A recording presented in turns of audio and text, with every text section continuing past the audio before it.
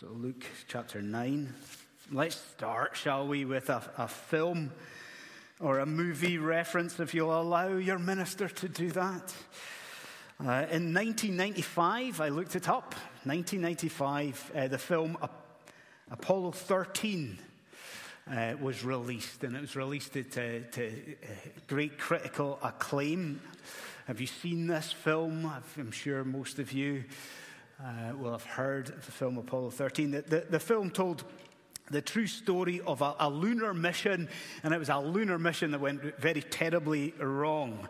So as the shuttle headed towards the moon, an explosion caused the craft to lose much of its oxygen supply and to immediately have to abort this mission. Big explosion. Now, at one point in this film, you really can cut the tension with a knife. So at this particular moment, you've got the three astronauts, and they are crammed into the cockpit.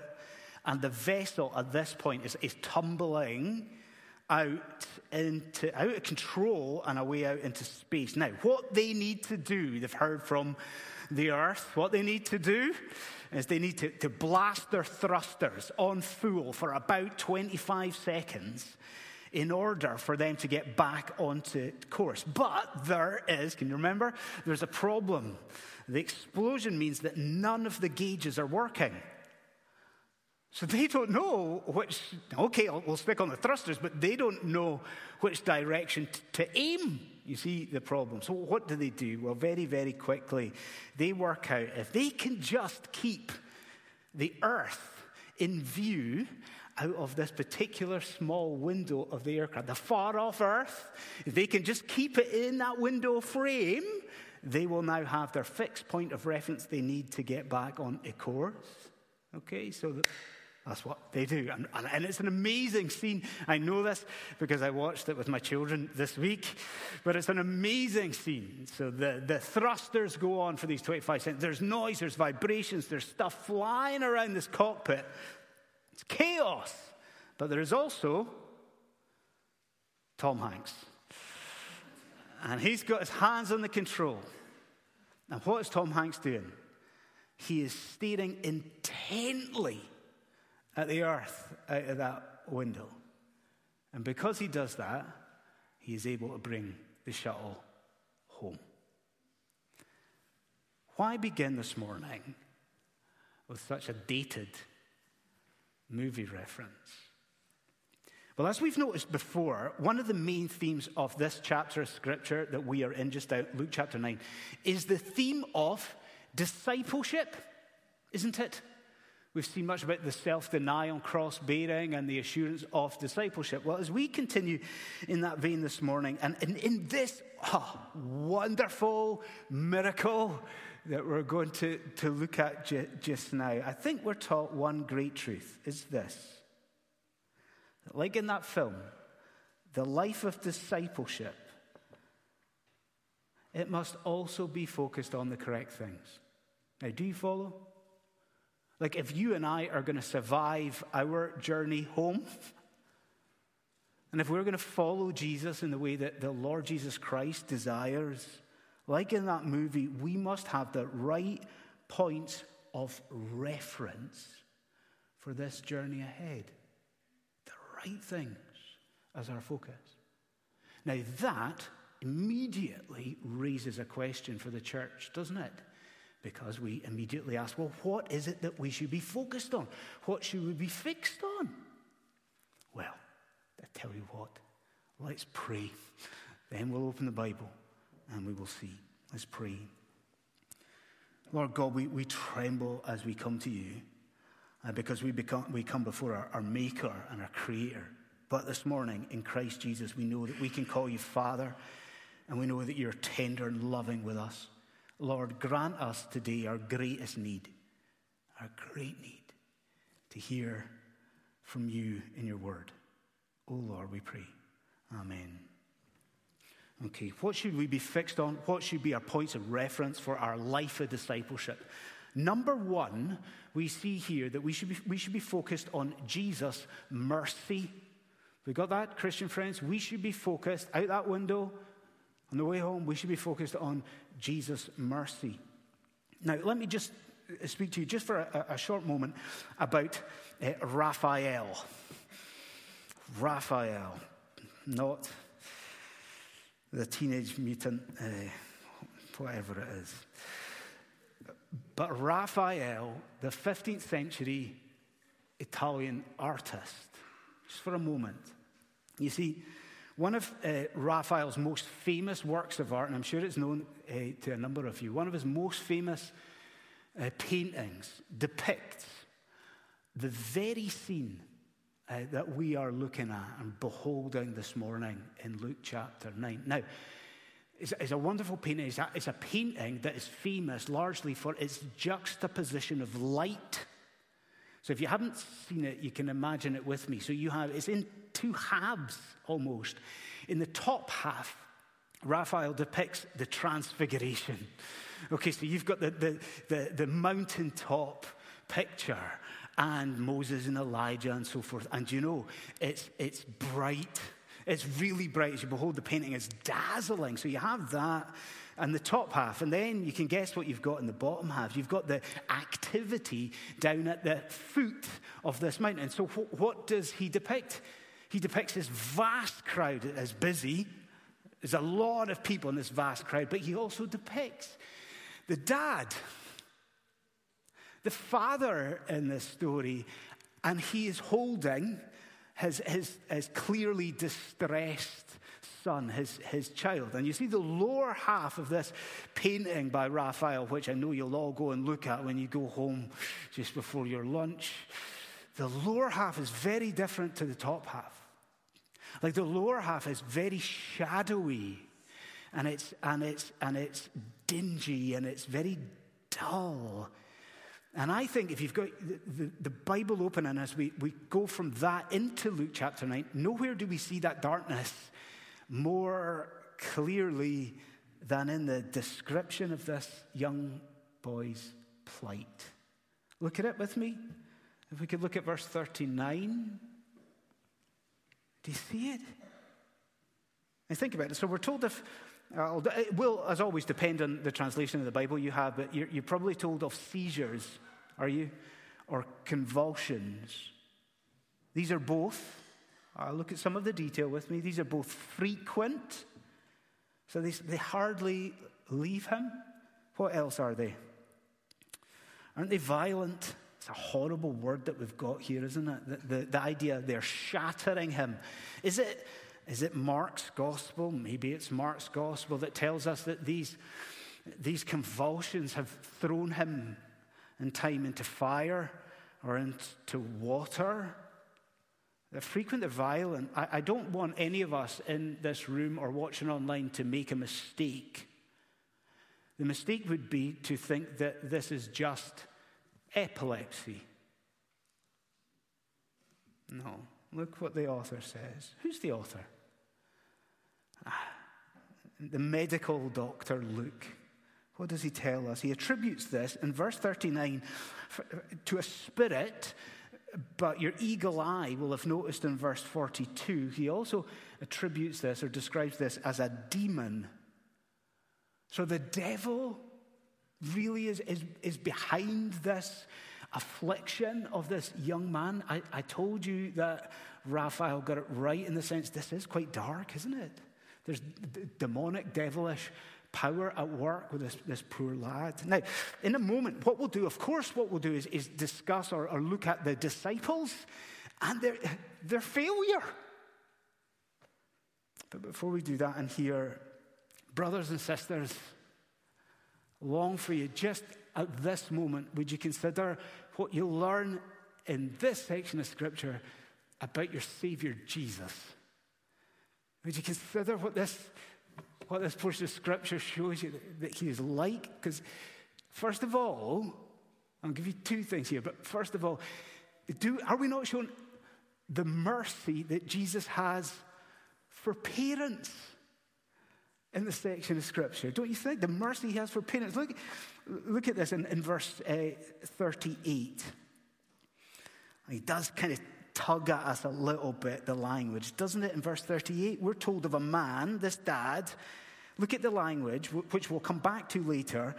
Do you notice what he does? He cries out. Does everybody see that in verse 38? He's crying out. I think we could fail to appreciate something here. I think we could fail to appreciate the noise.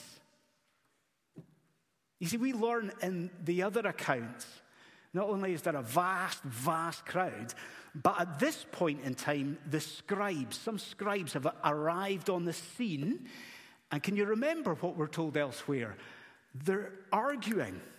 So the scribes are arguing with this big, vast crowd. Now, we can't say for sure exactly what they're arguing about, but what do we know? That would have been noisy, don't you think? All of this squabbling and all of this shouting. So do you see what the Father's doing? I'll tell you what he's doing. He's trying to be heard above that. And this father's crying out loudly. He's crying out to Jesus, Jesus, please heal my only son, my only child, please. And how does Jesus respond? I know there's a lot of water that goes under the bridge before there, but at the end of verse 41, just listen to what Jesus says. Looks at the father and says this. He says, bring your son to me. Bring your son here. Friends, isn't that lovely? And doesn't it give such hope to the parents of unbelieving children in this room? There are many, aren't there? There are many parents in this room, and they can be parents of grown-up sons and daughters, and maybe that's not the case, but maybe they're parents of young children, but there's parents in here of kids who have yet to profess faith in the Lord Jesus Christ. And some of our offspring, isn't it the case, they seem a million miles away from doing that. Like here, they seem like the evil one even seems to have his claws into them. And this morning, what does God do? We are reminded here that our Savior Jesus is powerful, but he's merciful. And Jesus hears and answers the cries of parents. What incentive for us to go to him, run to him, to cry out to Jesus for unbelieving offspring. But I promise you two things under this heading. Don't we also? So we see his mercy for parents and for this man, this father in distress. Aren't you with me when I add to that picture? Because do we not also see the mercy that Jesus has for the young? You see that here? The mercy Jesus has for young people. The teachers of St.Peter's will know this, and some of the parents will know this very well as too, that when you accompany a primary school class on a school trip, if you've ever done that or ever seen that, you know that it's crucially important to be able to count. If you accompany a primary school class on a school trip, it's important to count. I think we've all seen that sort of picture. There's the teacher, and she's out on a school trip, and she's ushering her class, let's say, into a museum. And she's holding the door, and the primary school class, are filing in. They're all wearing their high-vis jackets because they're out on their school trip. And what's the teacher doing as she holds the door, ushers them in? She's counting the heads. 3, 4, get in there. 3, 4, 5. Just making sure they're all present and correct. Oh, isn't it such a lovely thing to realize that we can do that with Jesus' earthly ministry? That there are given to us numerous examples in the Gospels of Jesus of Nazareth acting in compassion on young people. Isn't that lovely? Now, don't get me wrong, of course. I'm not saying Jesus doesn't have compassion for people of other ages, and of course he does, and the older saints in here would testify to that and affirm that. But is it not accurate to say that Jesus does seem to have this special place in his heart And it's reserved to show mercy for young people. And I wonder, St. Peter's, would you count them in? Listen, John chapter 4, Jesus heals an official's son. Matthew chapter 15, Jesus heals a Canaanite woman's daughter as well. And then, if our memories are good, what do we know? Luke chapter 7, Jesus acts in compassion and raises a widow's son. And then Luke chapter 8 as well. And then what does Jesus shows mercy? And he raises Jairus' daughter. Then we come into here, and it's Luke chapter 9, and he does it again. Do you see? And is it not striking? And is it not amazing when you put it all together time and time and time again? We see our Lord's heart of mercy act in compassion towards those who are young. And so you know what I'm going to do. Of course you do. Now this compels me to speak to the young people of this church. Who do I mean by that? Of course I mean the school kids in here. You know, the school kids, if you would listen to me just for a moment as I speak to you. But I mean more than just the school kids. And it's certainly not trying to patronize the students in any way. But let me include the students in that. You're not kids. We know that. You're adults. But compared to me, and compared to some of the rest of us, we can include you in the idea of young people. And I would ask all of the young people, what are you supposed to see in the text? I mean, what is God showing you this morning as you come to his word? Part of what you're seeing is surely the destructive power of darkness. Do you see that? The fact that the devil and his temptation, what is he trying to do? The devil, we see here, the devil is trying to hurt and harm you as young people. Look at this text and see it clearly. But we're also supposed to see more. Because are you not struck as a young person by the goodness, the kindness, the love and the care of the Lord Jesus Christ? See, the rest of us in the room, we know this. We know that even though you are young, lots of you are going through fierce trouble and trial in your life just now. We know that you're not exempt from that because of your youth. We know that you're facing really tough times in your youth, like really fierce temptation, pressures on you. But what you must remember is that right now, just now, Jesus stands ready to show you mercy. Jesus just now stands ready to pour out his love on you and to show you grace and to help you and to spiritually, entirely heal you if you will only look to the risen Lord Jesus Christ. I think for the young people especially, in this text, you're supposed to see that you need to come to Jesus for healing. And when you do that, you need to keep him in that window frame as your constant focus. And you need to do that even in your youth. We see that we must be focused on Jesus' mercy. Second, more briefly, we also, in this life of discipleship, this journey of discipleship, we need to focus on Jesus' power, his power. This past week, I was listening to a short podcast. And it was a podcast where a recently retired football manager, Neil Warnock, he was being interviewed. So nothing spiritual in this podcast at all. Now this football manager is renowned as being a little bit of a character. And the tone of the whole podcast was very light-hearted. And he was being gently ridiculed all the way through in this interview because of his repeated use of a particular phrase. So Neil Warnock is famous for ending every story that he's ever told. I think it's actually the title of his autobiography. But everything he says, he ends it with this. He says, "Are you with me? Are you with me?" And I'm sitting there listening to this podcast chuckling because I recognize that I say that too often as well, and I often do that in preaching. And so you know what I'm going to say. Like Neil Warnock, I'm going to ask, are you with me? But really, As we go into this miracle, are you with me? What have we seen here? It's something, again, to think about the juxtaposition. Thus far, we have seen that majesty of last week, of the transfiguration. The majesty of the mountaintop experience is immediately followed, isn't it, by the darkness of the valley.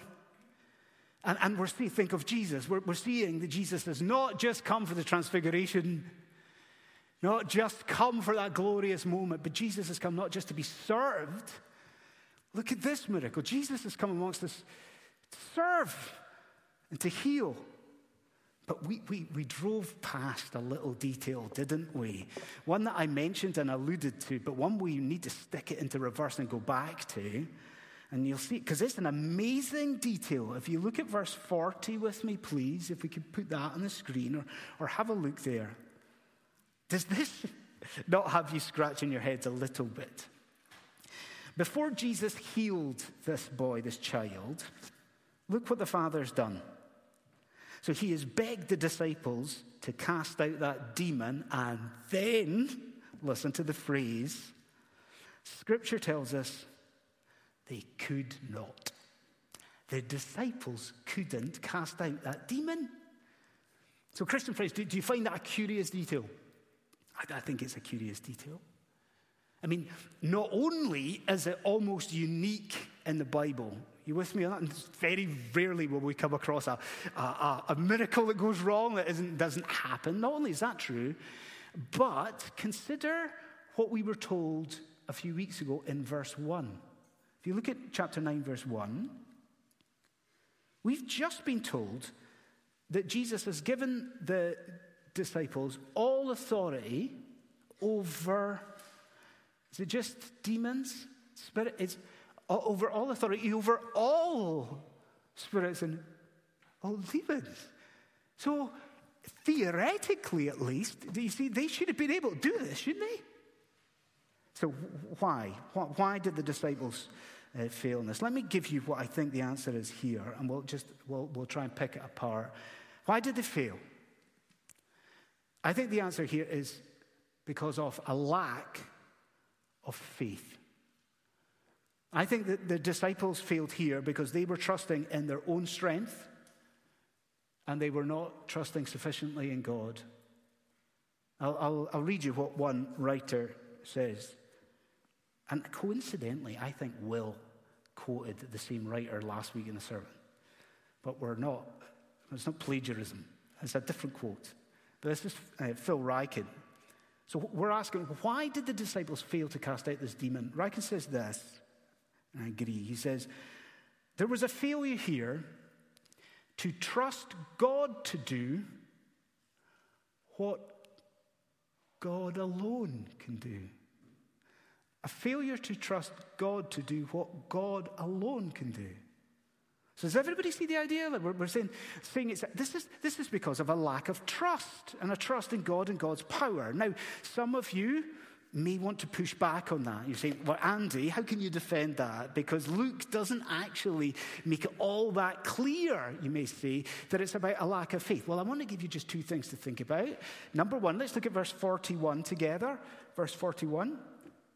Do you notice that Jesus issues this rebuke? And I think it's a rebuke that because of the context here, it's largely got the disciples in view. It's directed at the disciples. Now, what does he say? What's the rebuke about? Do you look at the language?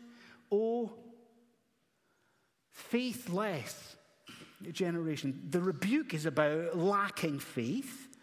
So we take that into view, but then add to that what we learn in the parallel accounts in Mark's gospel, Matthew's gospel. Again, I'll just read it to you. I think this sums up. Listen to Matthew 17. Then the disciples came to Jesus privately, and the disciples asked Jesus, why could we not cast that demon out? And Jesus said to them, it's because of your little faith.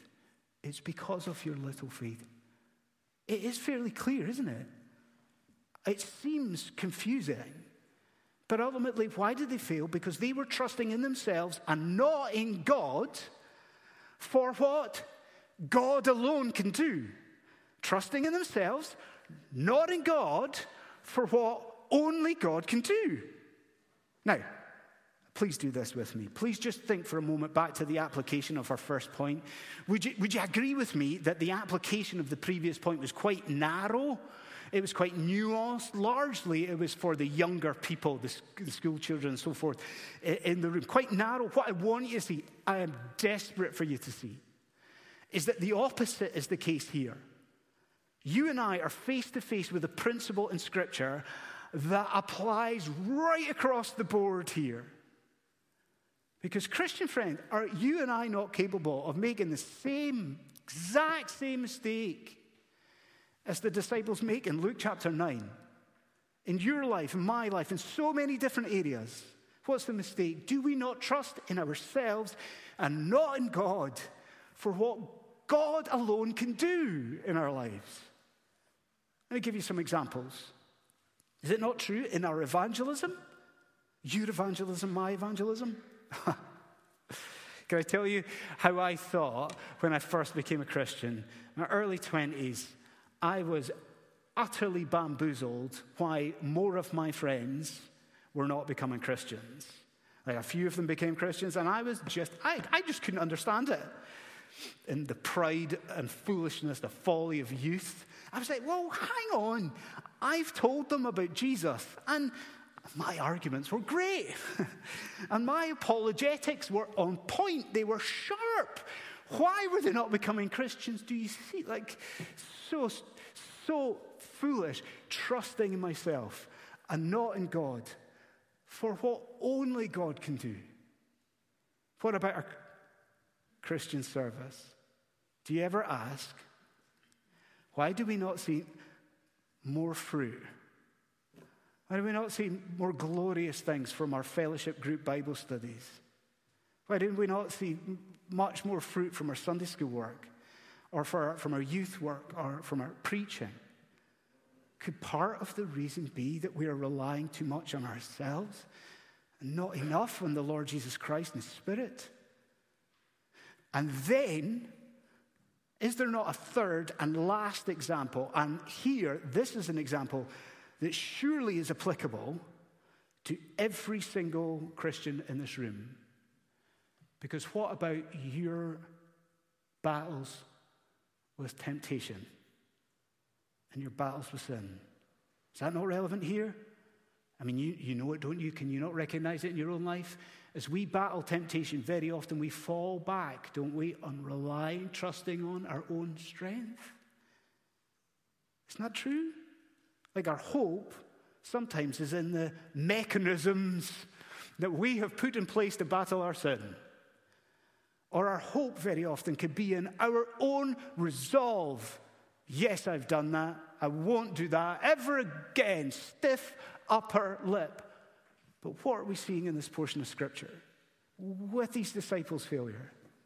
Are we not seeing that especially when it comes to the devil's devices, if we rely on our own strength, look at the disciples. We are going to come undone. We are going to come unstuck, aren't we?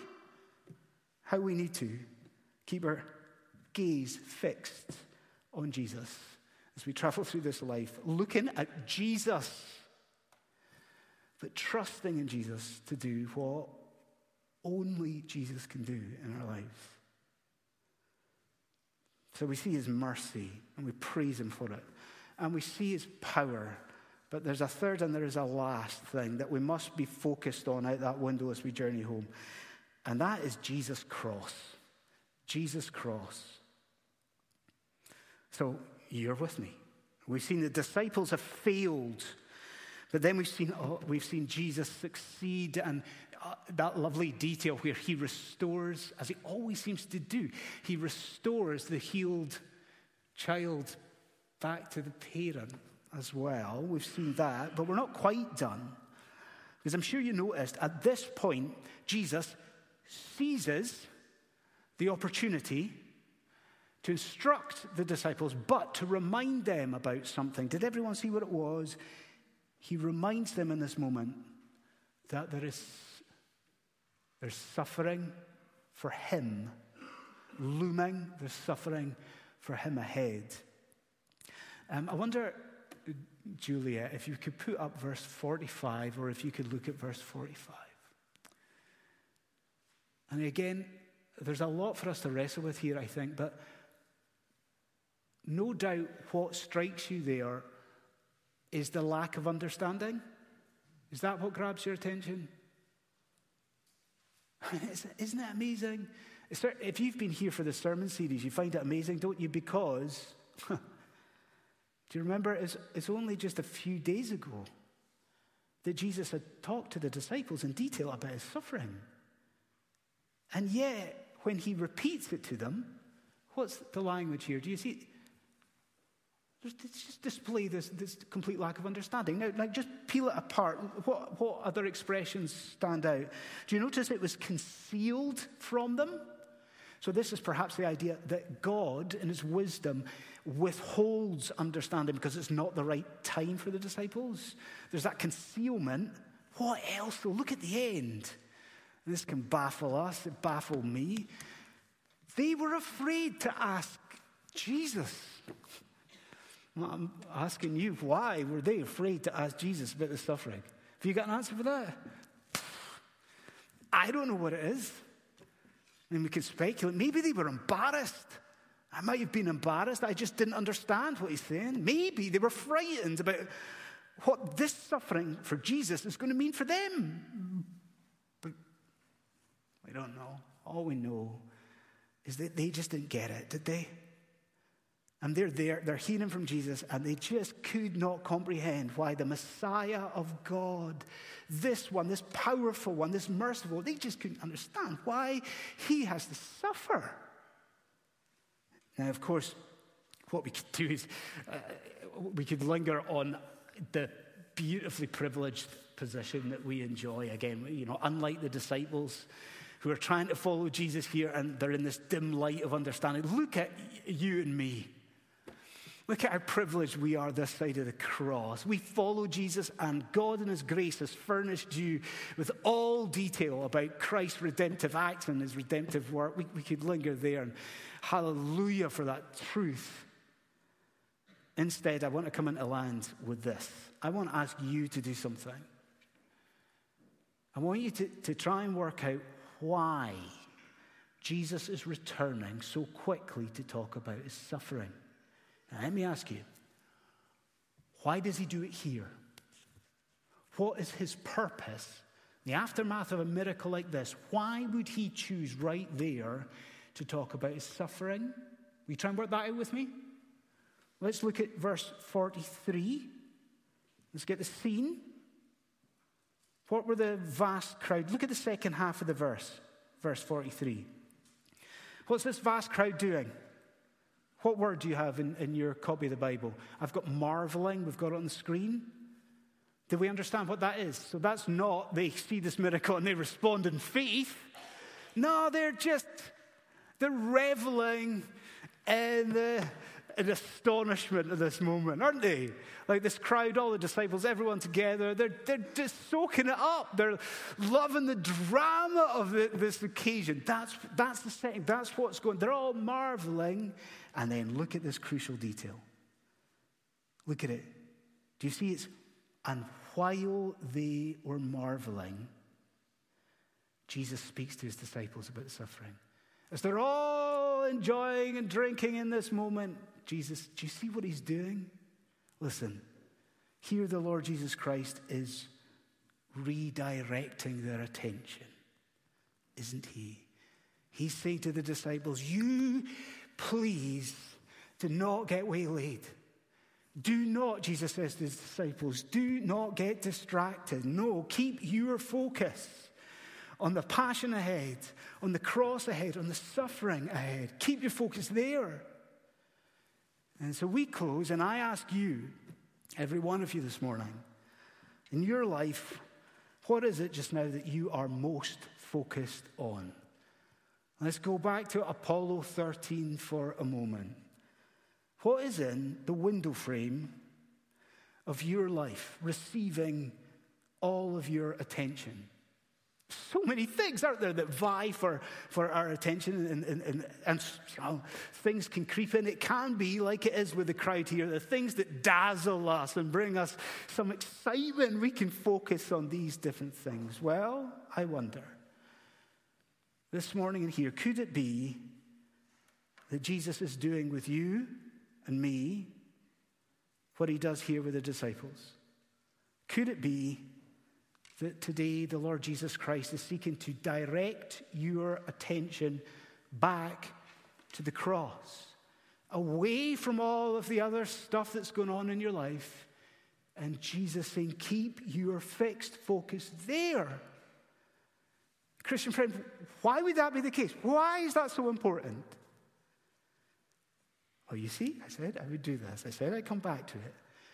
But do you remember that word we looked at earlier on? That man cried out to Jesus. Do you remember that word? Remember, he's trying to be heard. He cries out loudly to Jesus. You remember that word? That word is used in another place in the New Testament. You can guess what it is. It's used at Calvary. And what happened there? Because it's very different to this, isn't it? There at Calvary, it wasn't a father crying out for an only son. At Calvary, an only son cries out loudly to his father as he is forsaken. And he cries out as he bears in his body on that cross all the penalty that was due to your lawlessness and your sin. My God, why